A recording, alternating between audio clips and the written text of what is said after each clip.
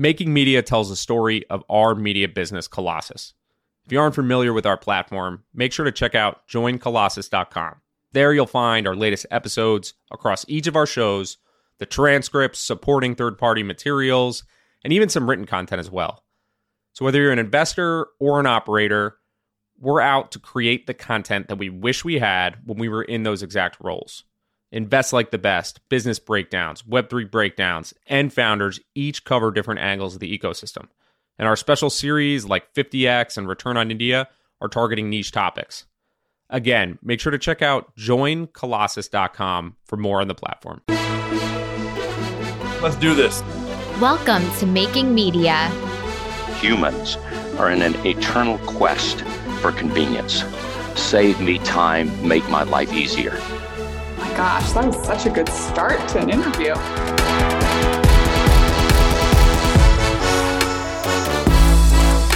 Welcome back to Making Media. I am delighted to be back, and I'm really excited to bring you this conversation with Lenny Rachitsky. Lenny has built the biggest business publication on Substack with well over 500,000 readers. That is 500,000 readers. It's called Lenny's Newsletter, and it started in 2019 as an advice column after he had left Airbnb, where he had been for the previous 7 years. Since starting the newsletter, Lenny has built a thriving podcast community and job board to go with it. And it really isn't hyperbole to say that Lenny's World has become the destination for product and growth people at companies big and small across the world. Matt and I explore his journey, the strategy behind his products, or SKUs as he calls them, and we delve into his mindset, which is particularly unique for someone who has been this successful at building an audience. I hope you enjoy our conversation with Lenny and stick around at the end for my debrief with Matt. Lenny, we are thrilled to have you. Thank you for joining us. You're the person in our field, I would say, that gives the most actionable advice. Whenever I read or listen or watch anything you put out, I have takeaways, meaningful ones that I can go and deploy in our business the next day. Your growth, I'd say, has been tremendous, but also very well deserved. Last I counted, you had something like 500,000 newsletter subscribers. I'm sure it's higher than that now. Thriving podcast, community, job board. I want to start with a slightly unusual question, but it's a question that Matt and I often ask ourselves and talk about. When you meet someone at an airport or a coffee shop and they ask what you do and they haven't read your newsletter, what do you say in response to that question? I find that really challenging. And I could see why you guys struggle with that too. When I try to describe, I have a newsletter. I read a newsletter online. That sounds so trivial, but that's usually what I do. I write a newsletter about product growth and career advice. But again, it always sounds so lame. Sometimes I say I have a podcast, which sounds even more lame. No one ever wants to say I have a podcast. Keep in mind your audience with the have a podcast. Yeah. We are familiar with that challenge. Your work, I think Dom alluded to the difference in terms of what you're doing versus others, and a lot of applicability in terms of anything that you're producing. There's always going to be some actionable takeaway from it. But I've also noticed that you do a lot of proprietary research. You gather a lot of information or data and put that together and put that out. And this is actually something that I think is very unique that I don't see from others, but I'm not sure if I'm just missing it out there. So I know that's very time intensive. Is that a big piece of what you're doing as well? Is that key to the DNA for Lenny and the Lenny Empire in terms of doing that proprietary work? I don't know if it's unique, but it kind of came out of a need where I left Airbnb. I started getting all these questions from founders that are building a marketplace, and they're just like, what did Airbnb do here? What did Airbnb do there? And I was giving them answers. Here's what Airbnb did. But I always found, like, why would they trust this one experience? They don't have a full picture of what other companies did. Who knows? Maybe it was luck. Maybe they would have worked out if they didn't do this thing. So I decided, let me research the top marketplace businesses and understand what they did, and then find patterns across all of these other companies. And so that was the first big research piece I did, where I interviewed, I think, 17 of the top marketplace companies and put together, here's the pattern across every big marketplace company. And that was more from a self-interest of, I want to know the answer. So that was the first time I did something like this. And then I kind of paused on that. Basically, what I found is most of my writing initially was me sharing my insights from my experience and answering questions based on things I've done. Having done this for 4 years, you kind of run out of stuff like that. And essentially, I don't have the answers to everything. So when I don't, I'm almost forced to, let me go find the answer for you and interview all the best people that might have interesting insights and then consolidate their insights into something that you could use. Basically, I'm just doing primary research on behalf of readers, spending hundreds of hours a lot of times doing this for them. That's why I think my newsletter is such a good value for a lot of people, even though it's $150 a year. How do you square that between the weekly cadence of your releases? Are you sequencing things well in advance, knowing that this stuff takes a lot of time to pull out? I'm sure every post doesn't require quite so much time. Some will be longer and some will be shorter. How do you think about kind of the pipeline of content that you've got to work with? I usually have a big post like that behind the scenes that I'm working on over many months while I put out a post every week. So it's basically kind of this back burner post where I just know it's going to take a long time and I just start on it and iterate on it as I have time while I work on a post that comes out once a week. Is there a drastically different performance in terms of the engagement from your readers when you do those big posts versus the weekly cadence? Generally, there's a strong correlation between hours spent on a post and how well it does, but not always. One of my top 10 posts I spent 3 hours on. And it did great and people love it. Other posts surprisingly do well. I wouldn't say I spent 100 hours on a series and it does 10 times better than a post I spent 10 hours on, let's say. So the ROI is not amazing when I go really big, but I don't even think of it that way. I think of it more, there's this puzzle board of all the questions founders and product leaders have, and I'm just filling in every puzzle piece by piece. I just have this list of all the questions I hear often, and I'm just over time trying to answer every question. There's a recent series I did on how to kickstart and scale a B2B business. It was just like, I need to get to this. I'm going to get to this someday. And that became the time to do it. So I just did it. I have heard you mention that before. The amount of time that you spend on a piece is correlated to the success of that piece. And I actually think that's very contrarian to what you actually hear out there. There's a lot of spray and pray type recommendations in terms of just consistency, getting things out there. You're never going to know what's going to hit. I do wonder if you unpack that a little bit, does it typically relate to proprietary research that you're doing when you're spending that extra time on a piece? I think that could differentiate between others who are maybe just editing and re-editing the same thing over and over again versus doing proprietary work. That's a good question. Like I almost need to look at my top 10 posts and try to look through this lens of, is it proprietary? In a sense, everything I do, I'm trying really hard to contribute something new to the conversation and not what you just said, which is rehash something that's already been done, resynthesize, curate. Like I just want to give people new information that they haven't had before as much as I can. I'm looking at my top 10 list of posts. The first is actually a guest posts. And as a tangent, I'll share real quick. I kind of have 3 different kinds of posts. I have me answering the question. I have guest posts where I don't have the answer and I find someone who's the best person in the world to answer that question. And then I have these deep research posts you're talking about. In a sense, they're all proprietary. You could say everything I do is new information as much as I can. But if you're thinking about these research posts, only 2 or 3 out of the top 10 are that style. I've seen you write elsewhere that you weren't a writer. Obviously, you worked at Airbnb, you've been a product manager for a long time. You're an engineer before that. I think your wife, you said, is a writer, and she was a bit baffled that you could make money living online as a writer. She's like a designer writer. She published a few books. She's like first graphic designer, secondary writer. Because I was trying to start a company and I had all these ideas I was exploring. And on the side, I started doing a little bit of writing. And she's like, why are you writing online? You can't make money writing on the internet. You have all these other skills you can use. That's not a good use of your time. But I couldn't stop. And then eventually I just decided, let me lean into that and see how it goes. And it worked out, shockingly. It's a good segue into the question I've got, which is obviously in hindsight, it's a beautiful thing. When you look back at your career and even kind of your early career schooling, interests, passions, etc., if you were to connect the dots and say, these things really helped me get to what I do now and result in the product that I put out that hundreds of thousands of people enjoy reading, what would be kind of like the foundational parts of that journey that didn't look like anything at the time, but now have turned into something very substantial? I definitely wasn't looking forward, connecting the dots thing. This is never where I imagined my life would go. So it's definitely a looking back type of situation. I think one is doing the work that I write about and podcast about, like doing that for a long time was really, really important. I find there's a lot of people that are trying to jump straight to advice giver person or like think influencer person or creator person without real serious experience in the space they were talking about.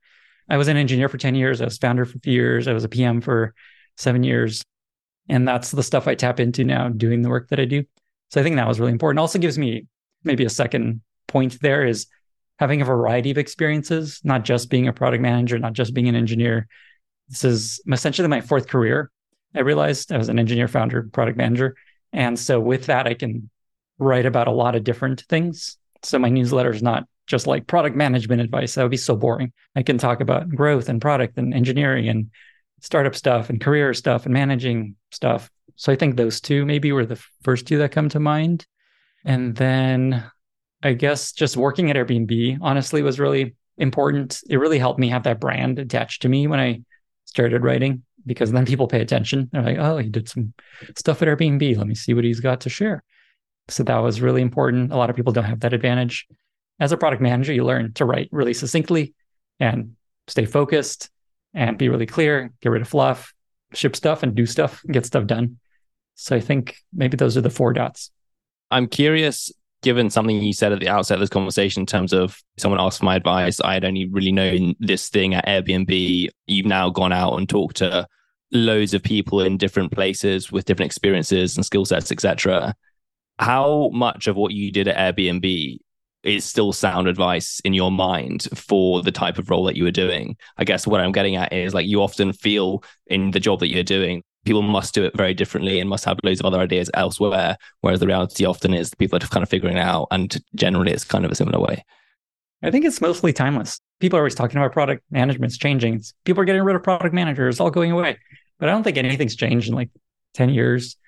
It's pretty evergreen from what I can recall. I think from a growth perspective, growth channels change and opportunities go away. So I think if anything, growth evolves and changes, but I'm trying to think through the stuff I've written about that's most popular and even less popular. And it's, I think, still pretty solid. One thing that happens is the companies I write about, some of them end up tanking. And then you're like, who cares what this company, who cares what Clubhouse did right? That doesn't seem like a good model for building a company. So I think that's probably the piece that ends up not lasting. There's lessons from every business. And even if businesses have short stints of success, I think that's sometimes overlooked. We had this conversation not long ago about Groupon, and there's so many interesting things about Groupon and how they built that business in the S1. And many people would just dismiss any type of takeaways or lessons, but I think that's quite silly. So I'm a believer that content will live on. On your point about having that experience being a practitioner, it's something that we believe in massively. But as time goes on, we feel this ourselves, you get further and further away from the role that you were in. And there is certainly some timeless wisdom that you've taken away from it that you can apply. But how else do you offset with that natural loss of the day-to-day activity that you had going on before that you could pull from? You're leaning on others when you don't have the answers. But is there anything else you do to combat that? I love that you understand this. It's my worst nightmare to become this talking head that forgot how it actually works. So it's a real challenge. Like, it's been 4 years since I've been an actual product manager at this point. I don't know when it like all fades away. The thing I find that's most helpful is advising companies, being an advisor, because then you hear real problems they're having. You talk through ways to solve those problems. You hear what they've done. You kind of remember things you did. So it kind of reemerges. Things come up again. So that's the main thing I've done that helps. I don't know what else I could do other than just getting a job again and for like a year and like, oh shit, here's what all the things I forgot, but I don't want to do that. But it's a real problem. We talked to Matt Levine and he said that he would do 3-month internships and we're trying to crowdsource him to go back into the field for a few months and get inside. So maybe we could do the same with you. This could be the start of a side gig at Colossus. I can't imagine going to work at a company at this point. I feel like the hype would be way too high. Like they'd expect way too much from me. I think it's easier for someone to kind of sit back and write and share advice than do the thing. And I think people would be like, oh, he's not what I thought he was. I think maybe that's imposter syndrome talking, but still, I think the bar would be way too high. Funny how many of the same thoughts that you have that I have in relation to my old roles. One other option for this, and while it's not directly the same, is building a business around you and taking a lot of those lessons and then applying them in practice, which you do in many ways in terms of how you run your own enterprise. But you mentioned before you were a founder. You mentioned you were looking at starting a business and then you leaned on the writing. Where do you take it from here, just in terms of thinking about this as the operation that it is? And it has several different segments in terms of the podcast and recruiting and other things that you're doing. But how far could you go with that, making it into a real corporation versus what it is now?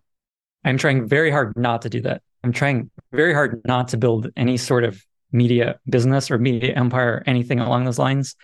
I think that's part of the reason it worked, is I was always trying to make this very chill, very focused on just like one thing that I could do well for a long time. This is a really cool life that I've created somehow. I write one newsletter, you could say one email a week. Even before the podcast, on one email a week, I was making a living, making much more than I made as a full-time employee at Airbnb. Why would I want to create more work for myself? And I never wanted to do a podcast for that reason. I'm like, well, this is great. Why would I want anything else? But then I eventually crumbled and launched the podcast. I'm happy I did. And the podcast actually less work than the newsletter. That turns out to be cool. Basically, I'm trying not to make it bigger, and I have no future big goals or ambitions. I'm very happy with where it is. Mostly, I just want to keep it up and not have it fall apart. I do fall prey to fancy things and shiny objects occasionally and take on some other stuff. And then I'm like, why did I do that? Why would I want to hurt this whole thing? So that's my answers. I'm not trying to do that. I have no future plans. We'll see. We'll see what happens. Where does that mentality come from? I think partly it comes from I was at Airbnb for a long time and it was intense. It was like incredibly stressful and incredibly long hours, very hard work, plus that startup before that. So I was just like, that was great. I don't need that again right now. I think I almost like had that life experience of like working in the hardest I've ever worked. And I was like, let me try not to do that. And so that was always my goal down this path. I called it Project Avoid Getting a Real Job, this writing thing. And with that, it was just like, how do I just design a life where I can take breaks when I want and go on vacation when I want and just like have a chill, happy life? And so I guess the answer to your question is post Airbnb, after I was just burnt out and feeling like, I don't need that. Let's try to find a different path. Plotted a nice one while doing that. With the podcast, which you mentioned was an extension and has been a success, how do you measure that success? Is it a monetary type thing? Is there something else that comes out of it that you get energy from that's different than the newsletter? Monetary, definitely, to be honest. That was a shockingly lucrative path that I did not expect. It makes basically the same as my newsletter makes now, and it took a lot less time to get there. My newsletter I've been building for 4 years at this point. The podcast is about a year old, and it already hit the amount of revenue I make with the newsletter. So that feels like, wow, this is working. The other is, are things growing? And if they are, I feel things are on the right track and I feel like I'm doing a good job. When they plateau is when I start to worry. And there's actually this Morgan Housel post where he talks about success. And he has this quote from Will Smith. They ask Will Smith, what does it feel like to be really successful? And he said, becoming successful is amazing. Being famous and successful is pretty cool. It's a mixed bag. Losing success is the worst thing you can feel. And that's how I feel with the newsletter, is like, as it's growing, I'm like, oh, this is so awesome. Look at that chart go. And the same with the podcast. And then when it plateaus, I'm like, oh shit, I don't know. It's amazing what I've done and it's doing so well, but that doesn't feel good for it not to be growing. And then if it ever fall apart, that'd be incredibly sad. So I kind of look at growth, and just charts going up and to the right is mostly my heuristic. How do you guard against that, or how do you react to it? Because there's inevitably times when things plateau, even if that's not necessarily plateauing, but it's the growth rate coming down. And then when you get to that point, do you go back to some core principles of like, actually what I'm trying to do here is help people in their jobs? Or is it more of a, okay, what do I need to do to re-up that growth rate? How do you think through those times? It's very easy and simple. Growth happens when I put out great stuff, and growth stops when the stuff I'm putting out is not so great. So what I find is anytime growth plateaus, it just means I haven't had an awesome post in a couple weeks, or I was on pat leave. And even though I banked a post for every week I was out, growth basically plateaued. It's like crazy. You look at the chart of my growth. It's all linear growth, except this one period when I was out on paternity leave. And I think the content was great that I put out during that. Was all guest posts that I curated. But I think I was in there to promote it and hype it up and make it as awesome as I usually do.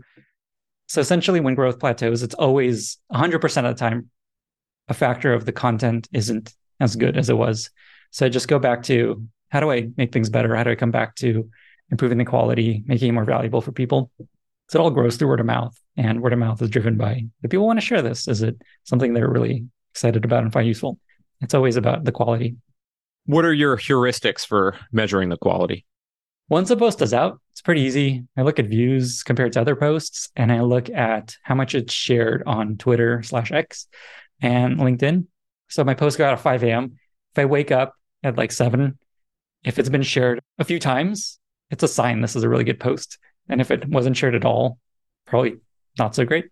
So interesting how that works. And then before I put it out, it's just me trusting my reaction to the writing when I look at it again and again and again. I find I just have learned to trust my initial reaction when I read something. So I write something or I put together a chart and I'm like, oh, wow, that's interesting. I've learned to really trust that, even though that goes away immediately. And later I'm like, I don't even know if this is any good. That first reaction ends up being really powerful. So I pay attention to that. I also look at all my newsletter posts 30 times. I just like read through them. And I'm always looking for something to improve and cut and simplify. And when I don't have anything else to do, that's when I know it's done. And so that's when I ship it. Also, I have a deadline to ship every Tuesday. So that's a forcing function. Usually comes from, okay, there's nothing more I can really do, unless I'm just like, have another week, which I usually don't. And is there anything else there when you mention that gut reaction when you're looking at something? Could be a visual that catches your eye or a few paragraphs that you think really capture something different. Is there anything else? I know this is an art and we're always trying to make it into a science, but anything else that you think that runs through your head in terms of questions you're asking yourself when you're looking at the piece before it's going out to measure that quality? It's mostly this like visceral reaction of, oh, this is surprising, or wow, this is interesting. Or actually, I'm reading this book called Snow Leopard, and it's about how legendary writers create a category of one. So it's about category creation. And one of the things in this book that he shares that really stuck with me is the best stuff creates non-obvious connections between things. There's kind of this pyramid he talks about where you like curate existing stuff and then share new interesting insight. But the best stuff is non-obvious connections between things that just like blow people's minds. I'm looking for that more and more, actually. Just like, what am I saying that's completely not obvious to everyone that emerges out of this research I'm doing? I have this template that I start post with, and at the top, I have these little bullet points to remind myself, just to kind of push myself to write something new. So I ask myself, why should I care? What are the stakes for this post? What is the non-obvious connection, which I just mentioned? What's something I didn't expect? Surprise, I find often pulls people in. I just have another bullet point, keep it short. The main thing I've learned about writing is just keep it short, cut everything, cut the intro, cut by 50%, just keep cutting stuff. And I find that's a really important reminder. Well, I'll let it be known that Dom and I, whenever we do these interviews, have a shared Google Sheet up. And at the top of the Google Sheet is a quote, and it says, always try to clarify in your mind why this person matters and why it's worthy of your listeners' time. So that stares at us as we fire these questions away. So I do think those prompts are somewhat helpful reminders because it's easy to lose track of it when you're in the midst of things. So I do like hearing those bullet points. I might have to incorporate some of that. I do also find I don't look at them because they're just there always. And I don't know how you guys get around it. Like, oh yeah, that thing. First time I've read that quote in like weeks. Yeah. Yeah, exactly. Then the other thing is it helps with the blank page. I look at that sometimes first. I'm like, oh, okay, what's the surprise here? What's the non-obvious connection? What are the stakes? And then that helps me get started with the introduction. I suck at introductions. I always like write the whole thing. And then I'm like, how do I introduce this in a really fun, exciting way? It's the worst. Spend so much time on the introduction. Same stress I have over a title. Yeah. I'm interested by the one about stakes. Talk me through what that means to you and how that changes. What happens if you don't pay attention to this? Like I have a post on what is good retention for any product. I have to start with that usually with like, what happens if you don't have good retention? Why should you even care about this topic? Or positioning. If you get your positioning wrong, your whole business could fall apart, even though your product is the exact right thing that people want. And you have a great price point, you have product market fit. But if people don't understand it's for them, you lose. So I find that it's really important to help people understand, oh, I should really pay attention to this thing. And if I don't, things are going to happen. So it's more setting expectations for the listeners of like, this thing really matters, or this thing is maybe less cool. Why should I care? Why should you care about this? There's like so much. Why should I care about positioning? Who cares? My product is awesome. People love it. And I'm like, here's why you should care. You might be losing out on a huge opportunity because you just haven't thought about this one idea. If we go back to what you said about actively not wanting to build an empire, really wanting to keep this as simple and straightforward as possible for yourself, nuts and bolts, what does that look like today? What team do you have around you, if any, to help you produce what you do? That's like the number one thing I do is just say no to everything. Talks I could be doing. I could be writing a book. I could be teaching courses. I could be hiring a team of writers.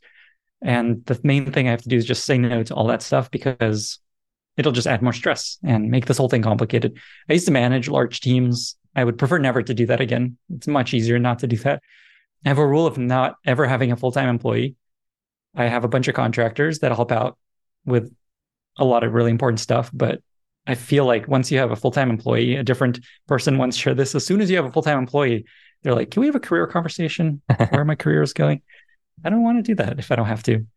And then in terms of writers, I'm always on the lookout. If there's an amazing person that could join and help write part of the newsletter, I just haven't found that person. And I don't know why they would do this versus do their own thing. I'm always open to that. But to answer your question, in terms of team, so I have the newsletter, I have the podcast, and then I have the community, and then there's a job board. So those are kind of the elements of this whole operation. Hunter Walk has this great quote, people are multi-SKU creators. So those are all my SKUs. So the newsletter, basically I just have a copy editor, part-time contractor person, and a designer who helps with illustrations. So that's the whole newsletter team. On the podcast, I have a production group called Pen Name. They do almost all the work for me. I figure out who's going to be on the podcast. I book them. I figure out the questions, record it, and then they take it from there. And then I have a team called Supermix that does clips from my podcast and post them on TikTok and Instagram. They help out with a few other things. So there's kind of these two groups that help out with the podcast. And then in the community, that's probably the biggest team. So I have a community lead who runs the community. And let me share what the community is. When you're a paid subscriber to the newsletter, you get an invite to this private Slack community, which is about 14,000 people now, product managers, founders, growth teams, and related functions. And it's incredible. I can't believe this thing is as good as it is. There's like real world meetups happening every month all over the world that are just emergent out of the community. We didn't organize these things. They just kind of started happening. Now we support them and have sponsors pay for drinks and food. It's a big community. So I have a team that basically helps manage it. So there's a community lead, someone that runs the meetup program, someone that runs the mentorship program, someone that runs AMAs, someone that runs book club, all these sorts of things. And they're all contractors. And then there's a job board, which is run by a company called Palette. And then their team basically runs it from. We know Palette at Colossus. New friends of Colossus. They're awesome. Yes, Kai is great. With the community, launching that, I have found that many people, the community launch is not what they expected. And it goes in a variety of different directions, not what they expect. And many of the outcomes don't look like your outcome, which sounds like it's great because it's self-sustaining in a way where things are being organized without you having to be directly involved with them. I'm curious about that. And I'm curious about the team. Was that team of contractors involved from day one? And were there any interesting insights that you took away just from launching the community and any major surprises that would stand out? So with the first question, I find that you need to do the thing first fully before you bring people on to understand what needs to be done and also just make sure it's as awesome as it can be. So when I launched the community, it was just me. Signed up on Slack, added a logo, and just invited 30 people to start. And it was just like this experiment of like, is this going to be useful? So initially, so the first question is just me. The second question, things that I learned about launching this community early on, looking back, the things that I remember at this point, one is start very small and curate who you invite, because that sets the tone. And also, is there going to be a thriving, interesting community, or is it going to be a bunch of people promoting their stuff? So be very selective about who you invite and then slowly invite more and more people. Also, I found it was really important to be really detail oriented. Like it has to feel really high quality. So I made sure everyone had profile photos when they join. So there's like faces. I made sure people don't self-promote. So we have this one channel, promote your stuff. And that's the only channel you can promote your stuff. It's banned everywhere else because otherwise people be coming, they're check out my startup. Oh, we're on Product Hunt. And that just destroys the whole vibe. So that was really important. That was like just a random thought I had and it worked out really well. One channel to funnel everyone's promotional stuff. Ends up being really interesting too. See people's cool products in there. And then make sure people use threads, actually reply in a thread so it's not messy. Make sure people are asking questions in the right channels. So a lot of these little things, they sound really minor, but that's the stuff that makes it feel like the signal to noise is high and not just a bunch of people yelling at each other. Early on, what did that curation look like? Was it asking people to fill out answers to a series of questions? Or like practically, what was it? It was a combination of who was the biggest super fan of the newsletter, I'd say, just like most involved in the comments, replies on Twitter, contributes in ways.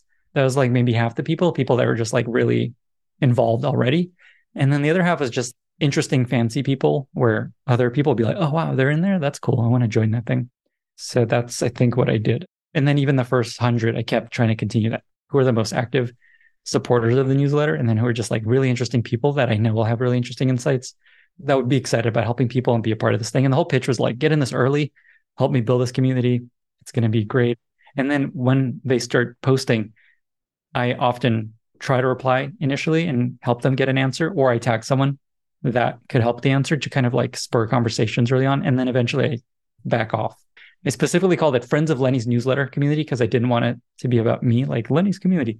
Even though everything I do now is just Lenny's blank, it's like the opposite of what I wanted it to be, but I couldn't stop it, the momentum of the naming convention. I don't participate in the community at all. I try to make it really about everyone else, not about me. And so I don't spend a lot of time there answering questions. So the beginning, like what percentage time of your week would you have spent in there? And now is it 0 or is it like 5%? Initially, it was a lot of my time. It was like, oh man, this is going to suck up a lot of time. At least half my week I probably spent in there just making sure it was awesome. I mostly poke around. So I spend maybe a few hours poking around, and mostly because I trust the team to be on top of everything.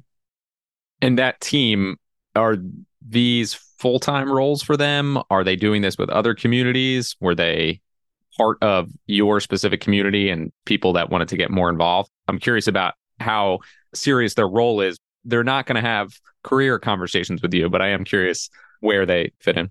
So initially, I'm trying to remember the sequence of community leads I had, but one of them, she was just a volunteer within the community initially. She just loved the community, and I just noticed she was very involved. So I asked her, hey, do you want to help run this thing? And she was a full-time product manager at a company, and this was just like a part-time job for her. And then when she left, I think she nominated Trey, who runs the community now, and he was a founder. He loved events and community and things like that. And so he just wanted to be involved and help. And then the startup didn't work out. And now he does this and he helps another community in a similar way. And he's actually looking for a couple other communities to help out because it's not a full-time job. He's in there probably 10 hours a week, something like that. Good to know. Trey, might have to get his number. I will connect you. How much of a wind behind what you do does it feel, the community? Like obviously they're there because they really enjoy what you do. When you go to launch something new or when it's even just a new post, do you feel the community kind of rallying behind these things? Or is it not quite as in your face as that? Similar to how I don't allow people to promote their stuff in the community, I also don't promote anything in the Slack. I'm not like, hey, everyone, I got a new post. Go check it out. I only just send the newsletter and whatever happens, happens. People often share the newsletter in the Slack and then, ask questions, talk about it. Mostly it's people get the newsletter, they love it, they share on Twitter. It's less about the Slack community. When you look at all the different things that you've launched and grown with specifically the newsletter starting out as number one, how much of your career experience with product and the frameworks around product are directly applicable to what you're doing? Are there any specific frameworks that really stand out? Or would you say it's just the broad category of different product frameworks that you're applying when you're doing this? There's like very few product management-y things that I apply to this. As an example, if I was like, oh, optimize the shit out of this thing, like I would be doing this very differently, and I'm happy I'm not. Most of this is the opposite of what I would be doing as a product manager. I'm not like, how do I drive growth? How do I optimize conversion of this thing? I find that growth mostly comes from just putting out great stuff that people want to share. Just because you have had so much success with growth and you're not focused on hyper optimizing, is there any lesson or takeaway there that could be applied back to the product management role and over optimization with some of this stuff? I think newsletters are different from product in that newsletters are really easy to share. You can just email it to someone and forward it along. And so word of mouth is even more simple if something is great with a newsletter. So I think there's that. There's this thing I did kind of realize looking back at what newsletters are most successful, which connects to this jobs to be done framework. Clay Christensen helped pioneer that talks about how anytime you buy a product or buy either physical or digital, you have this job that you need them to do. There's a great example that Bob Moesta, he was on my podcast. He was one of the co-creators along with Clay Christensen, shared an example of the jobs to be done framework, which is when you look at a Milky Way and a Snickers bar, you would think they're competing with each other. They're two candy bars. Apparently, people buy a Snickers when they're hungry and they just want to fill up quickly. It's this like powerful snack meal versus a Milky Way, which apparently people buy just to feel a little comfort. It's like a comfort food. They're feeling sad. We're going to buy Milky Way because it's velvety and like smooth and not filling. It's like the opposite of filling. You just want it to be, oh, that feels good. I feel better now.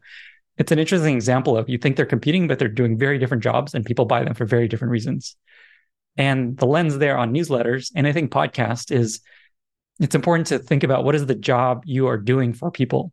You could also just think about what problem are you solving for people, but I think the job is a really interesting framework. For example, I want to become a better parent. There's this newsletter by Emily Oster that is incredibly good at helping you answer all these questions about parenting. So she's just doing a really good job at solving this problem, becoming a better parent. There's newsletters on how to make money. So these are jobs. I want to make money. I want to stay informed on what's happening in the world. I want to be smarter about what's happening in the world. There's a bunch of newsletters to do that. My newsletter, I realize the job I'm doing for people is help them at building better products, helping them grow their products, helping them accelerate their career. So if I can do that for them better than most anyone else, it's going to go great. And if I get too broad and just here's a bunch of interesting things and pontificating on the world, it won't work. That's just a really interesting, I think, an important lesson is think about the job you're doing for someone, whether you're making a podcast or newsletter, and then make sure you're doing that job better than most anyone else out there. We think about this a lot too. There is a tension or a balance here. And I think you've already referenced it in a way where you want to be specific enough that someone A knows why they need to come to you and also that they'll get useful stuff out of it that they can apply in this specific domain or area. But also you need to give yourself the latitude to not get bored because it's a very real issue of burnout. I've written about this one thing 100 times. I do not want to do it 101st times. How do you think about that and play it out practically? I think about this a lot, and I'm happy that I didn't follow this advice that I was getting early on that David Perel often shares, which is you want to build this personal monopoly around a very specific niche. I was talking to him about this the other day. He's like, people forget his number one rule is anything that keeps you from writing is bad, and you should not let it stop you. So that's like rule number one. Rule number two is try to find a really specific niche. So for me, exactly as you said, if I were to follow that advice blindly, I would just be Mr. Product Manager guy.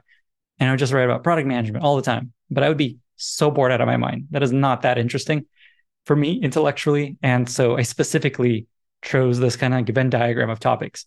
Product management, growth, startup stuff, career stuff. It's all like related, but it gives me a lot of room to operate. And they're close enough. It was hard to explain what I do. My description of the newsletter is an advice column on building product, driving growth, and accelerating your career. Very long. But it doesn't matter. I think the most important thing, as you said, is you need to find something you're excited to keep pursuing and writing about and thinking about and are curious about, because it's so hard to keep doing this for a long time. And to do that, you need to stay really curious and interested in the topic.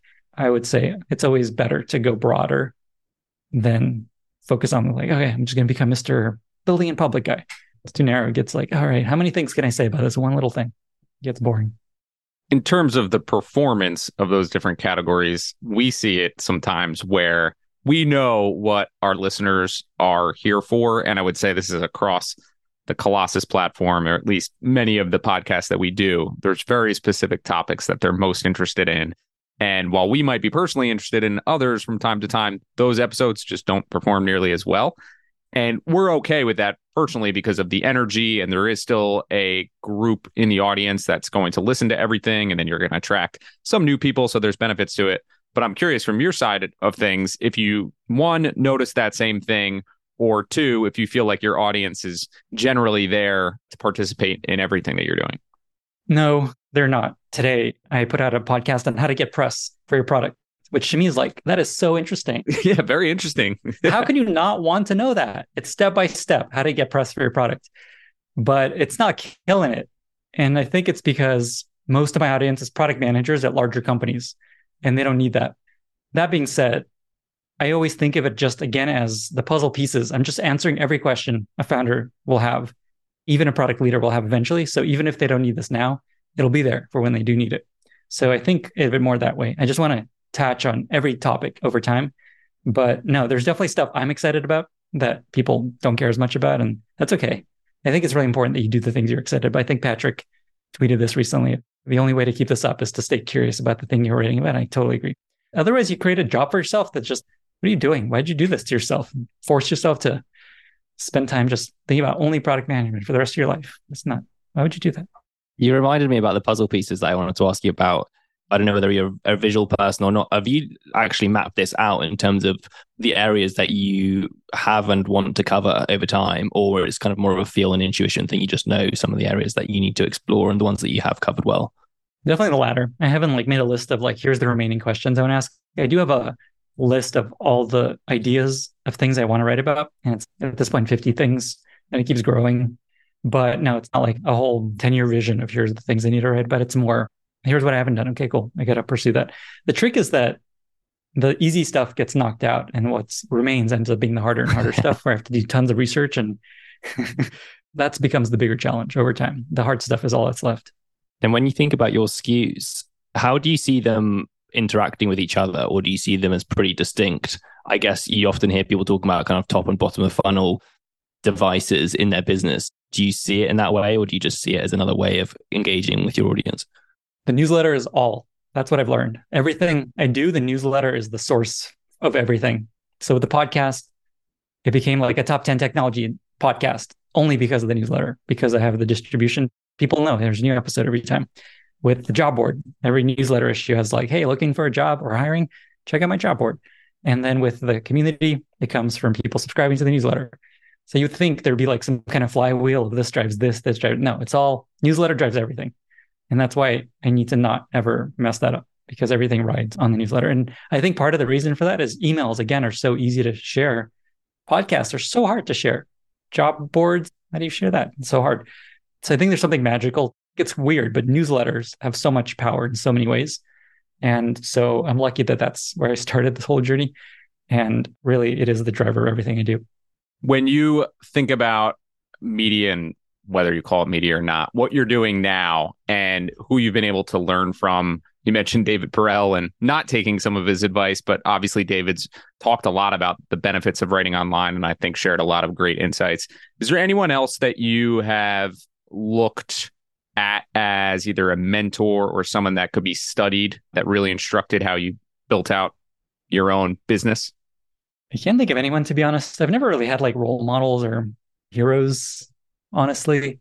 I wish I did, because that would make things easier. I'm I'm going to do what this person's doing. I think with a podcast, more than anything, when I listen to podcasts now, I'm just oh, that's a really interesting way of asking questions. And that's a cool way of introing. So I think it's more with the podcast, I'm finding people to learn from. But with the business in general, honestly, not. And it's partly because I didn't really know where it was going to go, and I didn't have a plan. I just kind of followed it and see where it went. That really hasn't happened. I wish I had someone to model. All the better. Does this feel like something that you'll do forever? There's a bittersweetness to that. On the one hand, I don't know how I stop this. People are buying an annual subscription every day. So at least I have to go for a year. I can always shut it down for sure, and it's over. But that'd be incredibly sad in my pocketbook and intellectually, and I don't know what I do. So assuming I'm not going to shut it down, I don't know what the exit path is for a newsletter like this, where people are subscribing to an ongoing subscription. In theory, I have to write an awesome newsletter every week for the rest of my life. That's the default path of this thing. Other options, maybe someone buys it someday, but then I'd have to keep writing it. So that's not a really exit path. Maybe I hire people to write it, but I haven't found anyone that could do that. I don't know if that's possible. So I don't really know where this all goes. The main thing is I don't think about that too much. I mostly focus on how do I keep this sustainable for every week, write something awesome. So far, it's been no problem. I'm not thinking too far ahead. And I think psychologically I shouldn't, because then I'd get what the fuck? Where's this going to go? I'm curious, and I think a few of our listeners would be mad if we didn't ask this question about your relationship with Substack and writing on that platform at the scale you're at now, and how you think about the take rate that they have on the work that you do and what you get in return. I know you've seen tremendous growth, particularly from their recommendations feature, and they've been obviously very good to you to this point. What's the internal discussion or monologue that you have about that platform and other platforms that you may or may not use in the future? I'd say broadly, I'm incredibly thankful to Substack for existing, because I never would have ended up doing this if not for Substack, because I never planned to write a paid newsletter. That was never a plan. And it only emerged because I decided, let me just use Substack as a blog and collect email addresses. And oh, they happen to have this paid feature. Maybe one day I'll charge. I just kind of like walked this little journey that Substack almost allowed. And such a simple product, but it's just like this magical combination of just the right features that makes it exactly what you need it to be, which is a blog, a newsletter, paywall thing people can pay. So really simply, if it didn't exist, if I was on Medium the whole time, there wouldn't have been a path to follow. All the other platforms, ConvertKit and whatever, this wasn't their thing, paid newsletters. This would not have happened if not for Substack. So I'm just always thankful to them for existing. And then, yeah, in terms of the fees, I pay them an absurd amount of money at this point because the newsletter generates a lot of money. So their fees are 10%. They drive over 10% of my paid subscribers, and they drive 70 to 80% of my free subscribers. So they pay for themselves at this point, even though the number is absurd. It makes sense. And the newsletter grew because I just bet on Substack. Feels like it's taken off. Things are going in the good direction. I'm just going to try to ride this wave. And it worked out really well. I think all the other platforms are starting to copy a lot of their features, like this recommendation feature, which was transformative for me. And I think for a lot of newsletters. But doing the math at this point, it's really easy. If they're driving anywhere near 10% of my paid subscribers, they're paying for themselves. Why would I not keep this up? And actually found that people that try to over-optimize their email platform and moved off of Substack to build their own or use Ghost or something like that, every one of them slowed down. Their growth slowed or plateaued. And many of them now are coming back to Substack. The thing I find is that there's a limited amount of time you have for writing, for making your content awesome. And any of that time you're spending on optimizing your landing page, fixing bugs, migrating things, fixing your layout is just time you could be spending on making the content more awesome. So the magic of Substack, again, it's so simple. They do everything for you. And that gives you the time to write and do nothing else. And even though you may be making a little more money, it's really important to think about the long term. What are you trying to do? This thing's going to work if your content's awesome. And if you can make your content more awesome, things will work better for you and it'll grow faster and it'll make up for the incremental amount of percentage you're losing, either in revenue or in growth. So that's why Substack's great. I think other platforms could achieve that too, but I just find every time someone moves, they're just like, I don't know, things aren't working out as well. A very thoughtful and balanced answer, which we've come to expect from you. Thank you so much for joining us and sharing your wisdom on kind of your journey. And I think it's very refreshing, particularly for me to listen to. Really appreciate your time. I'm glad to be here. That was a lot of fun. So Matt, what do you make of that? Well, it was a strange feeling to have to fight for questions with somebody else asking at the same time. I had a few episodes to myself there and I was really getting into my groove, and then having to share the ball with you was a bit of a change, but I think we shook off some rust there and then got back to it. Yeah, I want to interrupt there because I kept hearing on my travels how you were going to welcome me back with open arms. I was excited about that. Well, you're never normally that kind to me. So I was like, oh, wow, you must really be missing me. And then I come back early Monday morning, open my emails, see that Matt has put our first recording back together at 10 p.m. my time. I was like, if this is welcoming me back with open arms, then I do not want to know what the opposite of this looks like. That is fair. I did schedule it on a day that you had a 9 p.m. call already. So I tried to optimize for that. Doubling it up. Yes. And I knew you were a big fan of Lenny, as am I. So I wanted to make sure you were on. So I tried to work around all these schedules and do it best. As much as that might feel like a slight, I promise you it wasn't. And I hope that the conversation lived up to your expectations. It did.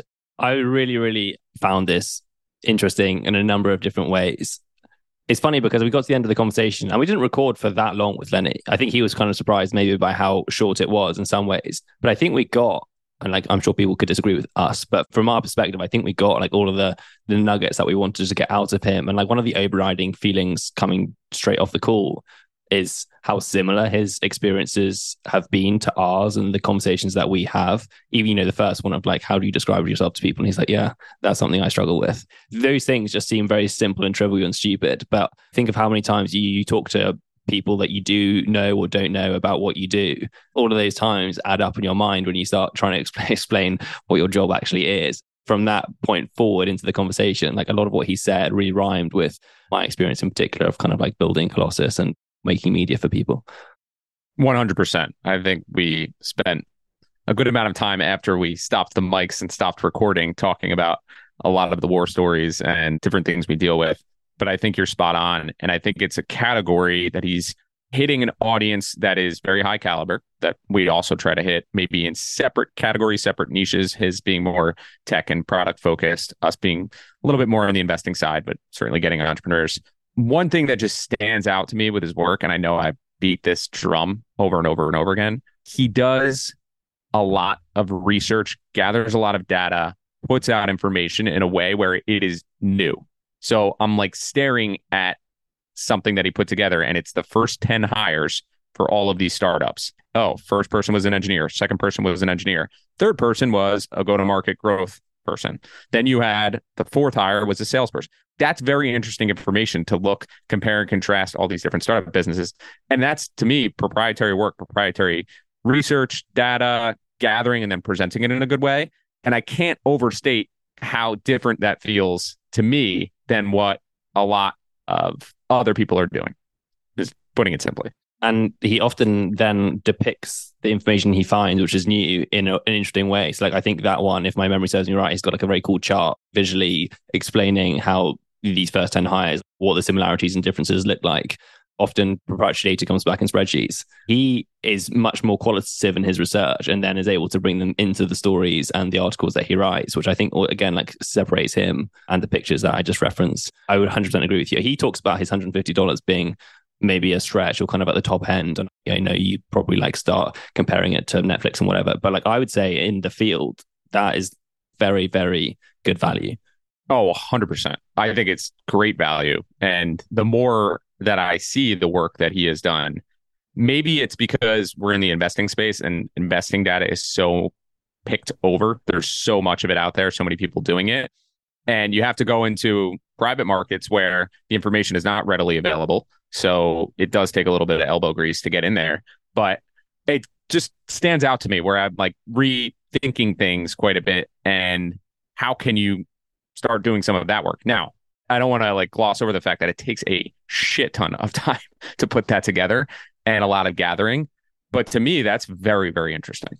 Yeah. And even sequencing this stuff, you know, when you have a weekly thing to do in the background, you're trying to pull together this 100-hour research piece by calling people up, finding information. He's obviously scheduling podcasts at the same time as well. That maze is not an easy one to make your way through. So he has a huge amount of my respect. And the thing like always comes back, it's not just like finding information, it's like actually pulling out actionable insights. Okay, so what tools do you use? Even when he was talking us through kind of his podcast or his team, we didn't even ask all the different tools he actually uses, which I found incredibly valuable to like see what systems he puts in play. And that's what you get out of every conversation with him. That seems like a very easy thing to do, but there are very, very few media organizations, podcasts, newsletters, etc., in the business field actually do that.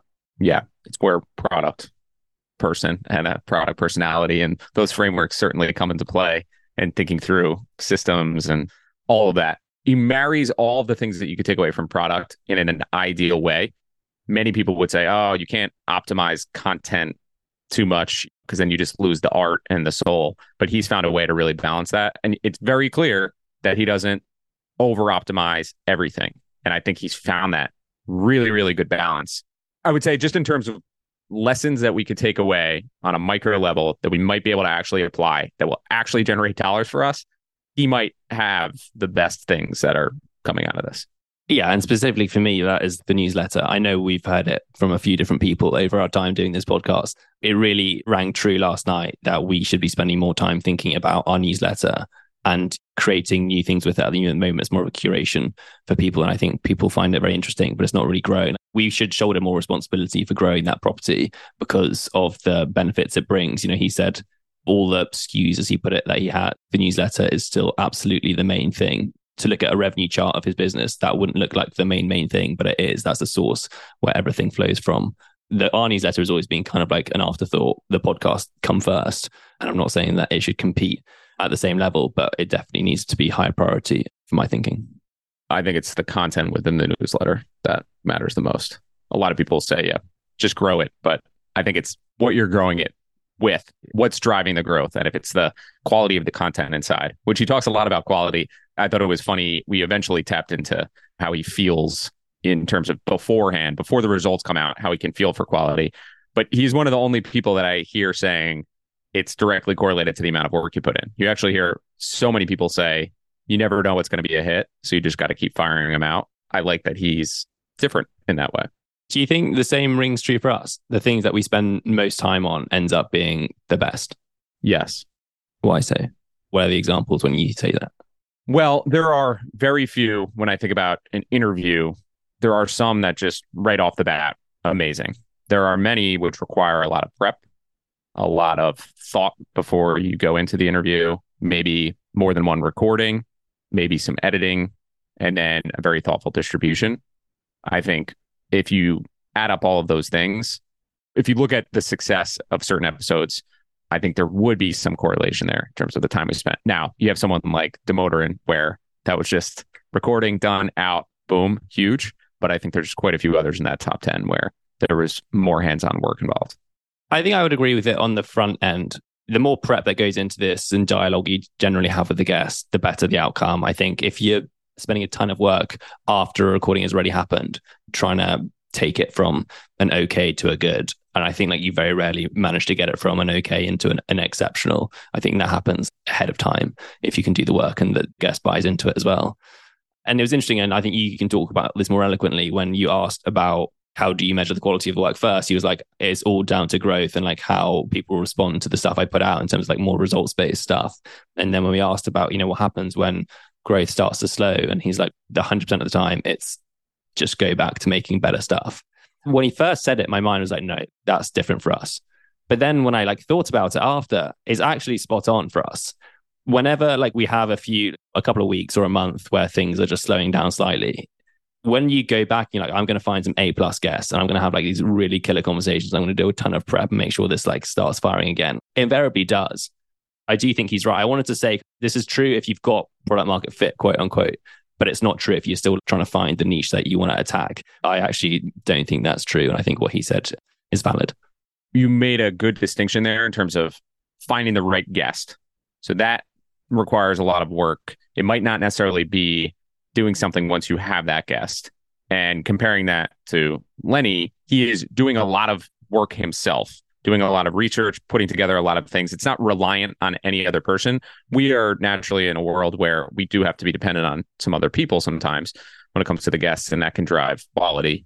Honestly, that makes me feel good. Again, it's just a gut check thing. That checks out to me. If you are spending time doing the right type of work, it should increase the quality, and that should have an impact in terms of the success of any given piece. If it's just a matter of staring at a screen and typing, retyping over and over, and it's not something in terms of gathering information, I don't think it's the same thing. So not that we need more nuance, but in terms of the time spent, I think that matters. I think that's fair. Do you want to expand a bit on like your surprise at him being kind of results based to begin with?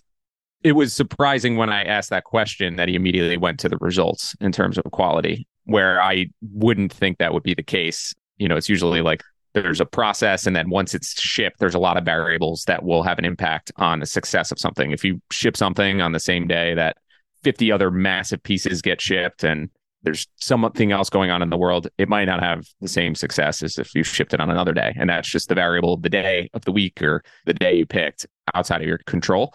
So I was a little bit surprised to hear that, but it did seem like we were able to come around. And I think it's just very clear to me he's very deliberate about how he thinks about things, what he looks at. And I admire that because, yes, you need to have that results focus at the same time knowing inside what is driving the quality. And it's not just dependent on the audience saying it's quality. Two closing thoughts to me. One, the community is wild that he's managed to build, and that they're self-organizing at this point together, meeting up all across the world. There's 20 plus meetups around the world from his community this month. That's nuts. That's incredible. But like, what value does he derive out of that? Don't worry about that. Taken care of. Well, I just would say yes, maybe should be some thought in terms of where the value accrues. But I'll tell you what, if people are meeting up like that, they're probably going to stay in the community. No, I think that's true. I'm being a little bit facetious.